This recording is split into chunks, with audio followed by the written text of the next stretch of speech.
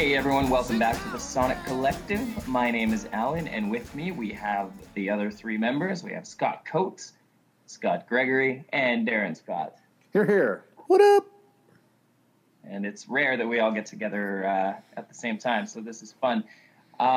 We are doing our review for the August pick, and that was Eric Clapton's Unplugged album. Scott Gregory, why don't you start off and tell us what you thought of this one? Oh, well, I might be the negative Nancy on this one because it might seem a little odd, but I really couldn't get into this album. I'd done a little bit of a Derek and the Dominoes and Cream kind of tour over the last year or so, and I got used to Eric Clapton with an electric guitar playing up tempo, his younger voice, and I don't mind this album. Like it's good, but it's slower. It's acoustic. His voice has got this elderly statesman side of the blues kind of thing. I'm too used to Layla the old way, not the acoustic way, right? I felt kind of like this was gonna go on my soon-to-be son's lullaby list. So I don't know. I hear you laughing, Darren. Is that because you agree or disagree? No, I agree with you. Actually, I struggled with this one. Yeah, I feel bad because I kind of trashed the Allman Brothers last month too. So, hey, I would totally agree with you because I think that too. I really like Cream and Derek and the Dominoes, and I liked them back then. I actually just recently watched. He has a documentary. It's on Netflix right now, and it was okay too. It was a good little his telling of his upbringing and story of how he kind of made it famous, and there was lots of great stuff in there, and I really enjoyed it. But I got to say, I don't think I've ever bought any Eric Clapton, so I don't think I will going forward. I appreciate some of the songs that come on; they're good to sing along with. But I think for me, though, I think you got to realize at this time, like early '90s, this was '92. Like Unplugged was like the thing. Like it was super trendy. Nobody had really done it like this. And like Nirvana did Unplugged, and a whole bunch of artists, and were really successful with it. It was very trendy, but. So at the time, I think it made a lot of sense. And even though it's overplayed now, but Tears in Heaven was only a year old at the time. So Yeah. I think that's what really catapulted the song is that Tears in Heaven was, such a powerful, emotional song about his son. And it just carried through. And then when he played this Unplugged, which was trendy version, I think that really catapulted this album. The unfortunate thing is it catapulted to every parent ever. And it's a really, I agree, it's watered down. There's a quote on Wikipedia here, and it was just like, sorry, now I can't find it when I wanted it. But, yeah, God, where is it? Sorry, guys. Yeah, well, you look it up. Critical reception, yeah, it says, in general, viewers report that the album, if unremarkable, is relaxed and pleasant, said Stephen Irwine for All Music or something like that. And I was just like, yeah, I kind of see that. Like, it's something like you'll find on every single parent's, CD collection. So Yeah. great music, beautiful, but just a little too watered down and diluted for me. Alan, kick it back to you. Like, what did you think why you picked it, and what did you think of it? Yeah, I've always had a tremendous respect for Clapton and his ability on the guitar. And there's a saying among guitar players that distorted guitar kind of hides your mistakes. So for people to really know what a virtuoso you are, you got to kind of do it on the acoustic. So after I read that quote, I figured, okay, I got to give this album a go. And I really enjoyed it, actually. I'm not always a fan of the blues or acoustic stuff for that matter, but, I think it doesn't hurt that it's Eric Clapton. I mean, the guy is fantastic. And in fact, everyone who was on stage with him for this production was really top notch. And there were a number of really good songs, I think. I mean, Tears in Heaven, like you guys mentioned, and Layla, those are those are two of the bangers, and I liked the versions of them stripped down with the acoustics. So yeah, I mean, I actually ended up really enjoying this album. I like that he busted out the kazoo on one Yeah. track. San Francisco Bay Blues. Yeah. Yeah, I think that, I mean, correct me if I'm wrong, but that may be the first time that we've ever seen the kazoo appear in any of our album reviews. We should do a kazoo influenced That's round. right. Where's Frank Zappa when you need him? Yeah. So that kind of, I mean, it seemed like they were having a lot of fun. I watched a few video clips of them during the performance as well, just to kind of catch that perspective too. And I think that really helped kind of solidify my appreciation for it a bit, because it looked like they were just really, they're really in their element. And I don't know, it felt really cohesive. It felt like everyone was kind of on the same page. I don't know. I don't have too much to say in terms of the negative. This one for me was really good. It gave me a lot of exposure as well into some of the other stuff within the Clapton library. So I'll have to go back and check that out with an electric guitar and see what a studio recording feels like. Mm-hmm. Interesting. Scott Coates. Scott, are you with us? All right. Do we lose Scott? That's okay. I'm sure Scott! he'll join back on, maybe. Maybe. But yeah, I think some of those songs. Oh, is that you, Scott? Oh, Did you hear me?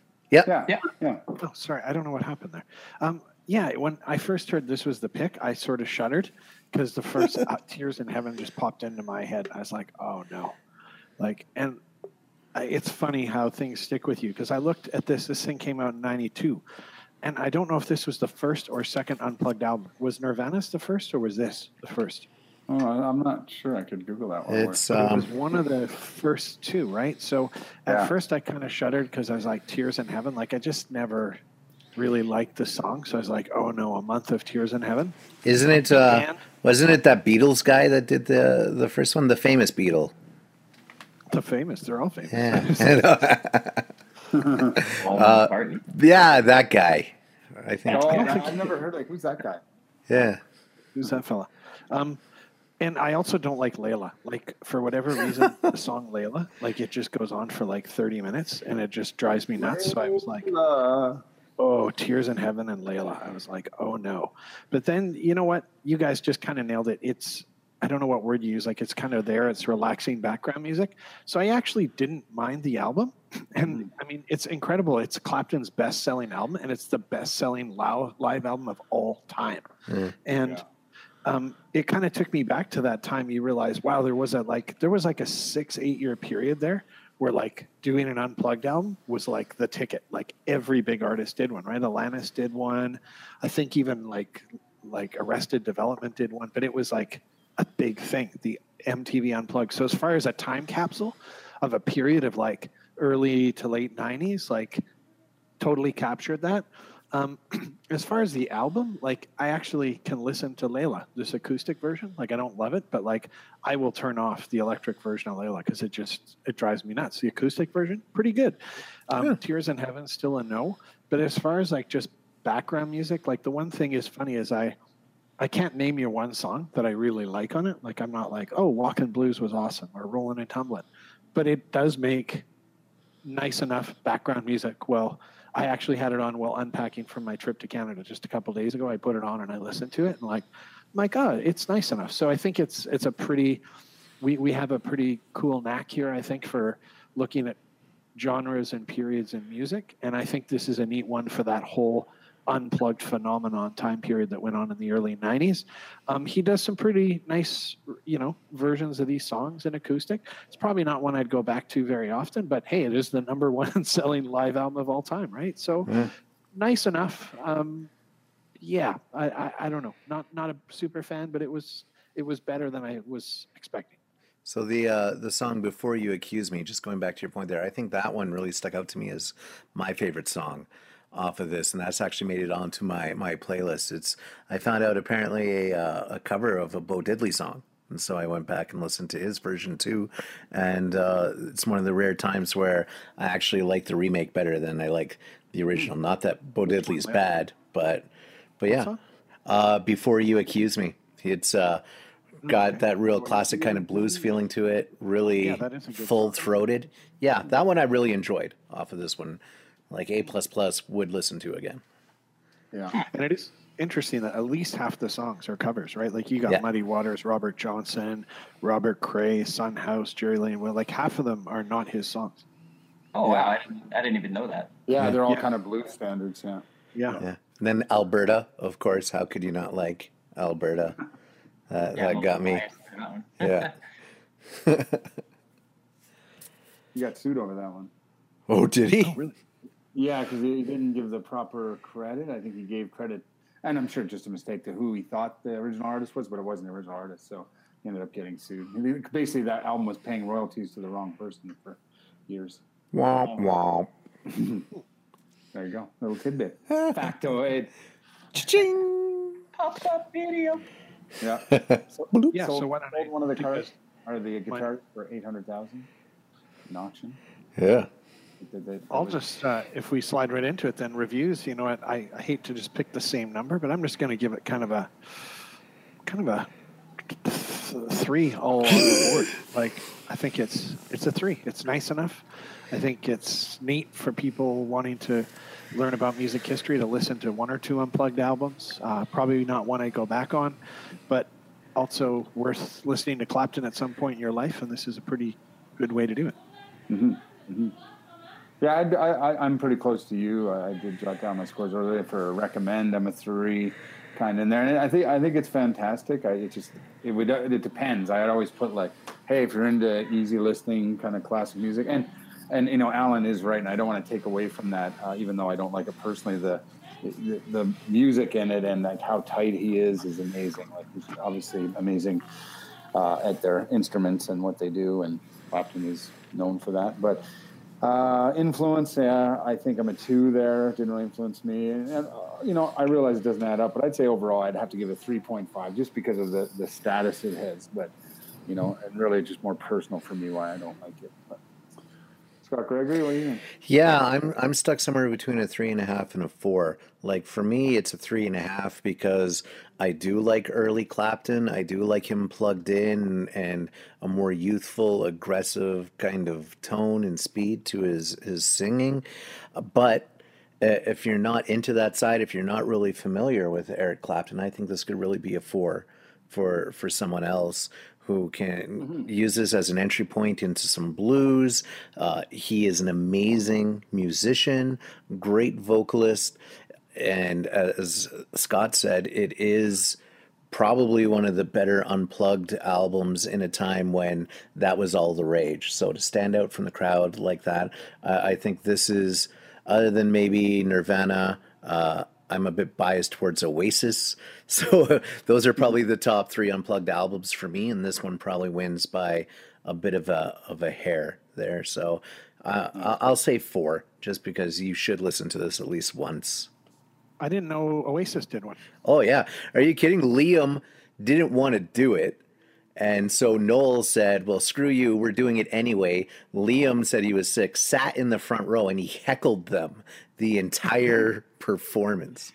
I didn't realize that was the performance he did that Yeah. on. I know that did occur at one point. I didn't realize it was the MTV Unplugged set. Oh, yeah. It's legendary. You got to go check that one out. That's funny. Okay. That's I don't great. see it. I check Oasis Unplugged and I don't see it on Apple. Huh, interesting. Don't quote me because I haven't checked, but I think there's even a Jay-Z Unplugged. What? Yeah, there is. Yeah. I would give this a 5 out of 5 for recommendation. I think it's a really good way to introduce people to the blues.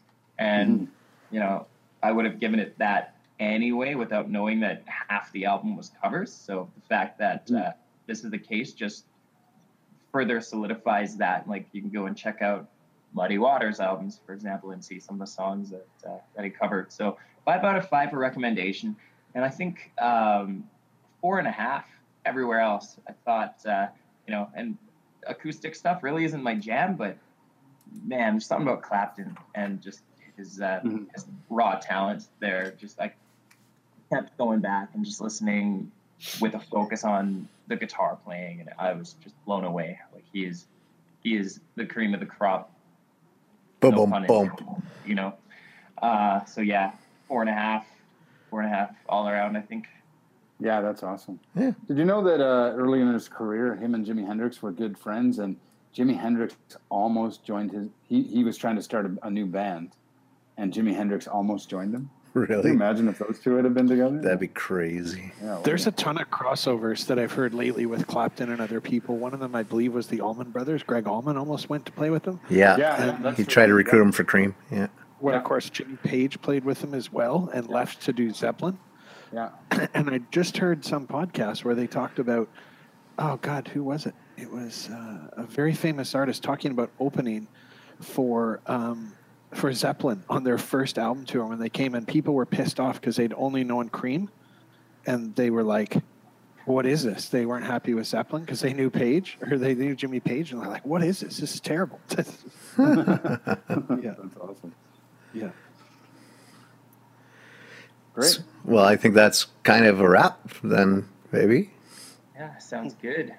I'm looking forward to finding out what next month's pick is. Yes, it's already in the can and ready for posting. So, All right. but all of you out there in listening land have to go check out the other recording.